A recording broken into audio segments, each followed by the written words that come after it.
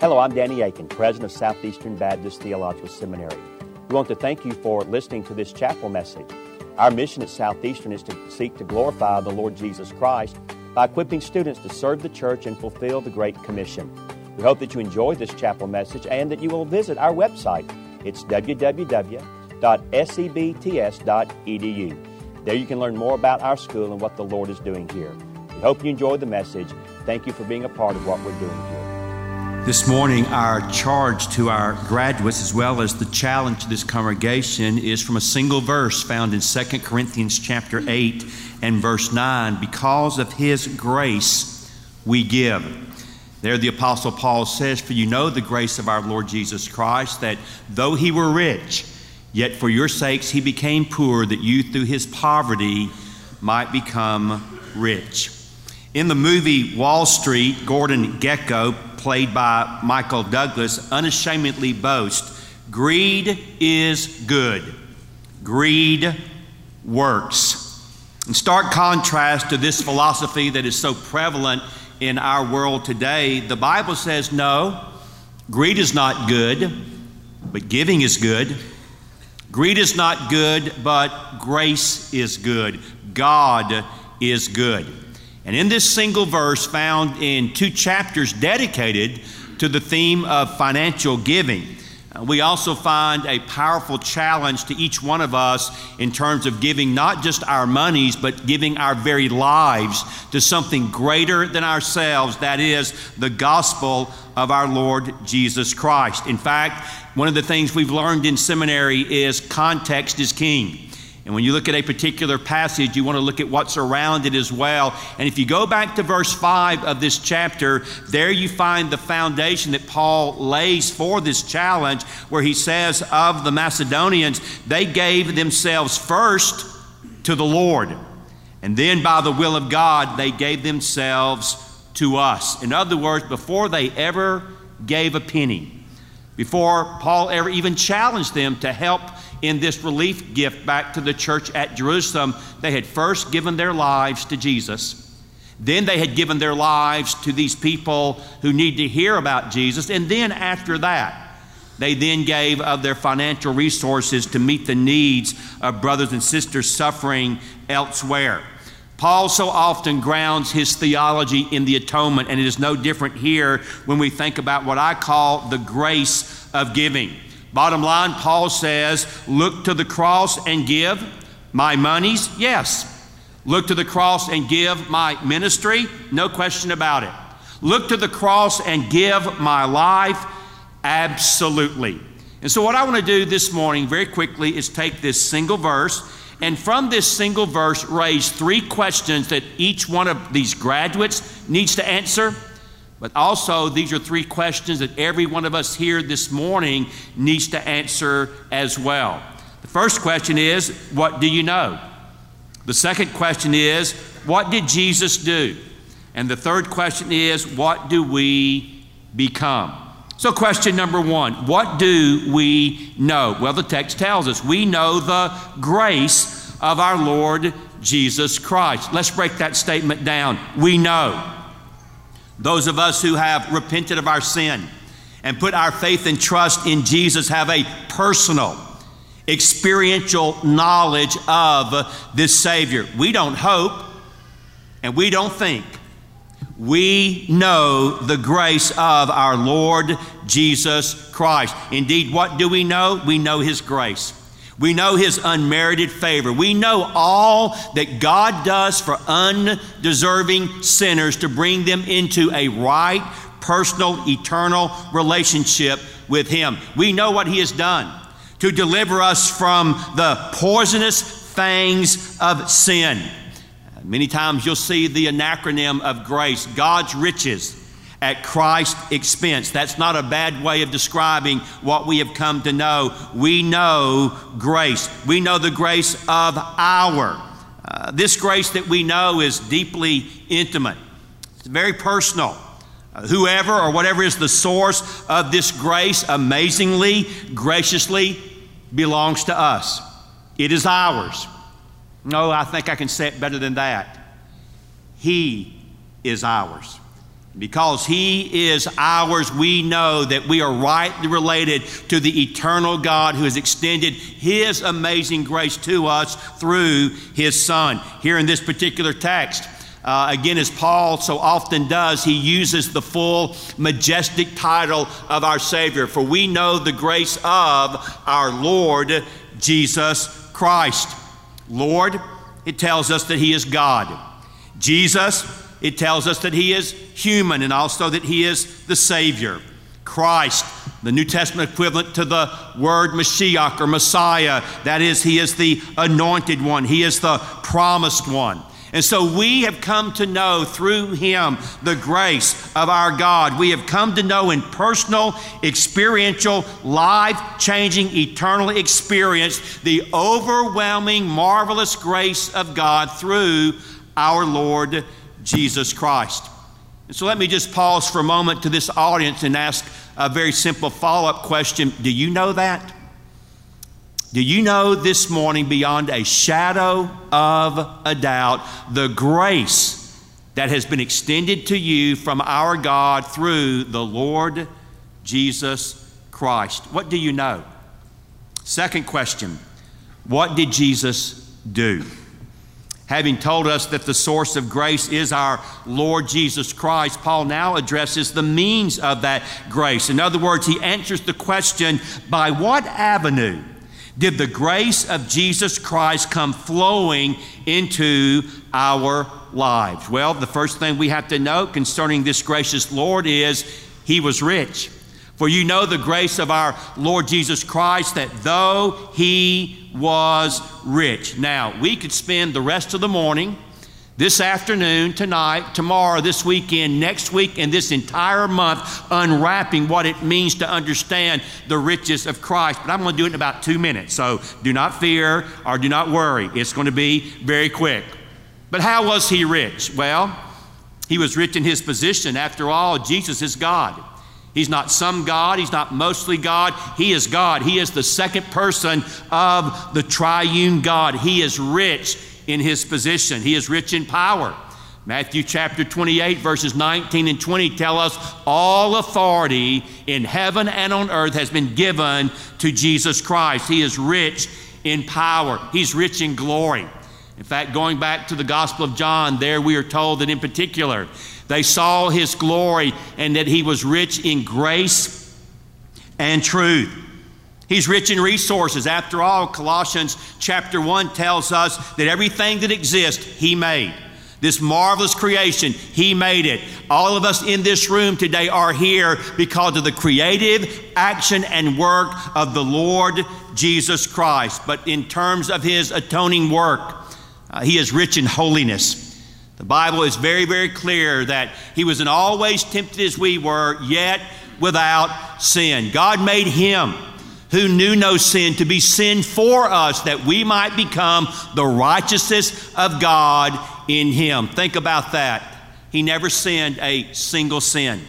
He never committed a single sinful act. He was absolutely perfect in his character and in his morality. He was perfect in his obedience to his heavenly Father. John Piper says it like this: Jesus Christ is God Almighty, through whom the universe was made and who upholds all things by his power. He has existed as the glorious, perfect, and happy second person of the Trinity from all of eternity. And it was from this infinite height that he performed the unimaginable condescension to be born in a cattle stall and to die on a criminal's cross in order that we might be made rich. Not rich in money, but as verse 2 says, rich in joy, rich in liberality, and as verse 8 implies, rich in love. So the infinitely rich one, for our sake, on our behalf, in our place, he became poor. Now, the question again must be raised and answered. How did he become poor? In what way did the second person of the triune God enter into this world and become poor? And as I was thinking about how to address this, I came to the conclusion that I could do no better than simply read a portion of Scripture found in the book of Isaiah, written 700 years before Jesus Christ would enter into this world in Bethlehem.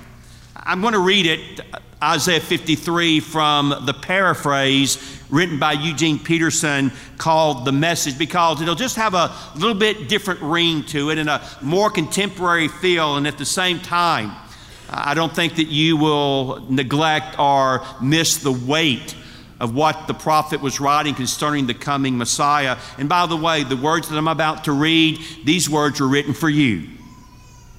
And these words were written for me. Hear the word of the Lord. Who would have thought God's saving power would look like this? The servant grew up before God, a scrawny seedling, a scrubby plant in a parched field. There was nothing attractive about him, nothing to cause us to take a second look. He was looked down upon and passed over, a man who suffered, who knew pain firsthand. One look at him and people turned away. We looked down on him, thought he was scum. But the fact is, it was our pains he carried, our disfigurements, all the things wrong with us. We thought he brought it on himself, that God was punishing him for his own failures, but it was our sins that did that to him. They ripped and tore and crushed him, our sins. He took the punishment, and that made us whole. Through his bruises, we get healed. We're all like sheep who've wandered off and gotten lost. We've all done our own thing, gone our own way, and God has piled all our sins, everything we've done wrong, on him. On him. He was beaten. He was tortured. And he didn't say a word. Like a lamb taken to be slaughtered and like a sheep being sheared, he took it all in silence. Justice miscarried, and he was let off. And did anyone really know what was happening? He died without a thought for his own welfare, beaten bloody for the sins of the people. They buried him with the wicked, threw him in a grave with a rich man. And even though he had never hurt a soul or said one word that wasn't true, still it was what God had in mind all along, to crush him with pain. The plan was that he give himself as an offering for sin, so that he'd see life come from it, life, and more life. And God's plan will deeply prosper through him. Out of that terrible travail of soul, he'll see that it was worth it and be glad he did it. Through what he experienced, my righteous one, my servant, will make many righteous ones, as he himself carries the burden of their sins. Therefore, I'll reward him extravagantly, the best of everything, the highest honors, because he looked death in the face and did not flinch. Because he embraced the company of the lowest, he took on his own shoulders the sins of the many. He took up the cause of all the lost sheep. And yes, that is what Jesus Christ did for every one of us here this morning. That is what Jesus does. Now, number 3, what do we become? In light of what God has done for us in Jesus, what do we become? Well, what does the verse say? For we know the grace of our Lord Jesus Christ, that though he were rich, for our sakes he became poor, that we through his poverty, here it is, might become rich. Yes, the Bible says those who are in Christ are made new creations. Old things have passed away. All things have become new. And one of the new things is we are rich, lavishly rich, unspeakably rich. The king became a pauper, and paupers have become kings. Now, in the context, we know rich does not refer to economic prosperity or financial wealth. This is for free, but the heresy of prosperity theology is nowhere in these verses. Indeed, my friend Sam Storm says it quite well. Rich. In what sense have we become wealthy through his poverty? Refuse to tolerate the spiritually sick and perverted claims of the prosperity gospel, whatever that is, that would find here a reference to material gain. No. Our riches and our wealth are the sort that cannot be earned by effort. They cannot be secured at a sale. They are a gift of sovereign grace. And so what are some of the riches that we have received as an eternal possession and inheritance, never to be lost, never to be taken away? Justification before God? Yes. Forgiveness of sins? Yes. Reconciliation with God? Yes. Union with Christ? Yes. The gift of the Holy Spirit? Yes. The ongoing work of sanctification? Yes. The promise of future glorification? Yes. The certain hope of heaven as my future home? Yes, yes, yes, and yes. That's why indeed Paul says to the Ephesians in chapter 1 and verse 4, God has blessed us in Christ. How? With every spiritual blessing in the heavenly places. So this and even more is what we have through the poverty of our Lord Jesus Christ and what He did for us by means of a bloody cross and an empty tomb, the babe of Bethlehem. He really is quite a Savior. So how do we respond? Because of this amazing grace, which truly is a sweet sound, we give. We give. Do we give our monies? Yes. Gladly and sacrificially so. But we don't stop there, do we? We give ourselves first to the Lord. And then by the will of God, we give ourselves to others. And so here's my very simple fourfold challenge. We will go where others will not go because He came. We will do what others will not do because of what He did. We will serve where others will not serve because of how He has served us. And we will give what others will not give because look at what He has given to you and to me. Jim Elliot, the famous missionary to the Auca Indians in Ecuador, was martyred. On January the 8th, 1956, he was murdered along with Ed McCully, Roger Youderian, Pete Fleming, and Nate Saint.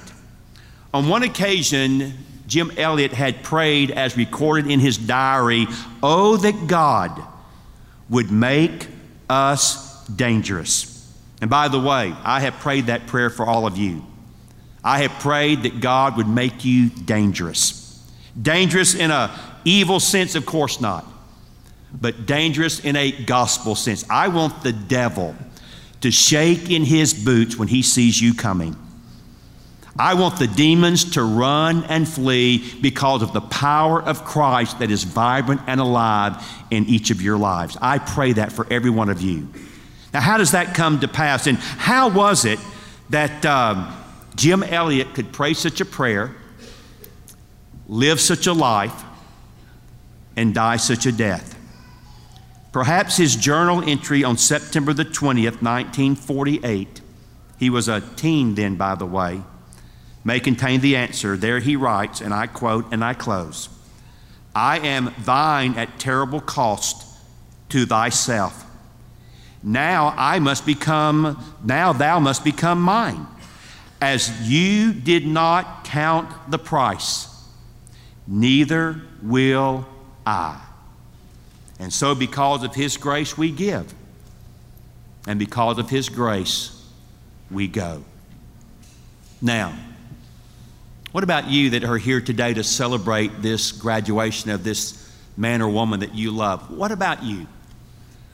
Going back to the very beginning of this verse, we know the grace of our Lord Jesus Christ. Do you know that?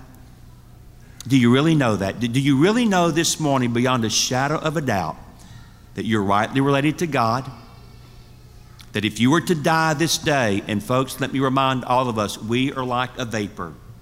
Here today, gone tomorrow. Not one of us is promised or assured of another breath. Do you know the grace of our Lord Jesus Christ? That though He was rich, He became poor on your behalf, that you through His poverty might become rich in glorious, wonderful salvation. Yesterday in the graduation rehearsal, we prayed for all of you. And in particular, we prayed for some of you that are here today that we know, unless something has changed between yesterday and today, we know that you're not a Christian. You've never put your faith and trust in Christ.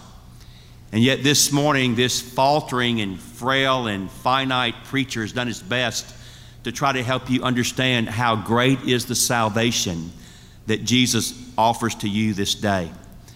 And it would be a tragedy, a horrible tragedy, if you were to leave this day of celebration but not know the one that we really are celebrating this day. So what I want to do in the next couple of moments is just enter into a time of prayer. So would you just honor me by bowing your head and closing your eyes? And what I'm going to do in the next couple of minutes is something that a wonderful evangelist named Billy Graham has done for decades and decades and decades around the world. I'm simply going to lead in what we sometimes refer to as a sinner's prayer. Now understand, there's nothing magical about this prayer and nothing magical about these words. The issue is not the words that you put in your mind and even voice with your mouth. The issue is your heart. And I can promise you this. If these words are a reflection of your heart this morning, I can promise you on the authority of God's word, God will hear your prayer. God will answer your prayer. And God will save you this very day. So if that's where you are this morning and God is speaking to you right now, would you just pray this prayer with me, just right there where you're sitting in the privacy of your own heart and mind? Dear Lord Jesus, I thank you that though you were rich beyond words, you left heaven, you came to earth, you lived a perfect life, you died on the cross for my sins, and then you were gloriously raised from the dead. Lord, I don't understand all that's involved in salvation, but this much I do know. I am a sinner. I have done things that are wrong. And I now understand that Jesus paid for all of my sins, every single one. So I repent this morning of my sin. And I put all of my faith and trust in Jesus and what He has done for me. I thank you that the Bible says, whosoever calls upon the name of the Lord will be saved. I am calling. Please save me. And dear Lord Jesus, I thank you that anyone praying that prayer in faith, you have heard their prayer, you have answered their prayer, and you have saved them. And I rejoice, Lord, that there's no sin so great that we cannot come to you. And I thank you, Lord, that there's no barrier in this life that can prevent us from fleeing to you if we come in faith. And Lord, I thank you that the gospel is ringing true here today and also all around the world. And I thank you, Lord, that you have raised up these graduates to take that glorious gospel across North America and around the world. And I do pray, Lord, again, make them dangerous to the evil kingdom of Satan. And now, Lord, I pray that those who have put their faith and trust in you this morning will sense that they now belong to you. And I pray, Lord, that after this graduation ceremony comes to an end in just a few moments, that they will find a graduate, hug their neck, tell them congratulations, and then simply share. And by the way, when Danny prayed that prayer, I prayed with him. I now belong to Jesus. What a great day of celebration it will be. This we ask and pray in your strong and saving name. Amen. Thank you again for listening to this chapel message from Southeastern Baptist Theological Seminary. If you are thinking about theological education on the undergraduate or graduate level, including doctoral studies, we hope that you consider us. If you also find these chapel messages encouraging and a blessing to your walk with Christ, we hope that you will consider financially supporting Southeastern. Our graduates are literally serving the kingdom across this globe, working to carry the gospel of Jesus Christ to a lost and dying world. Your gifts will help to train more, and they will serve as a worthwhile investment in God's kingdom. You can find more information about attending Southeastern or supporting us financially at www.sebts.edu. We covet your prayers and trust that God will bless every good work you do for His glory. Thank you for joining us in our chapel services.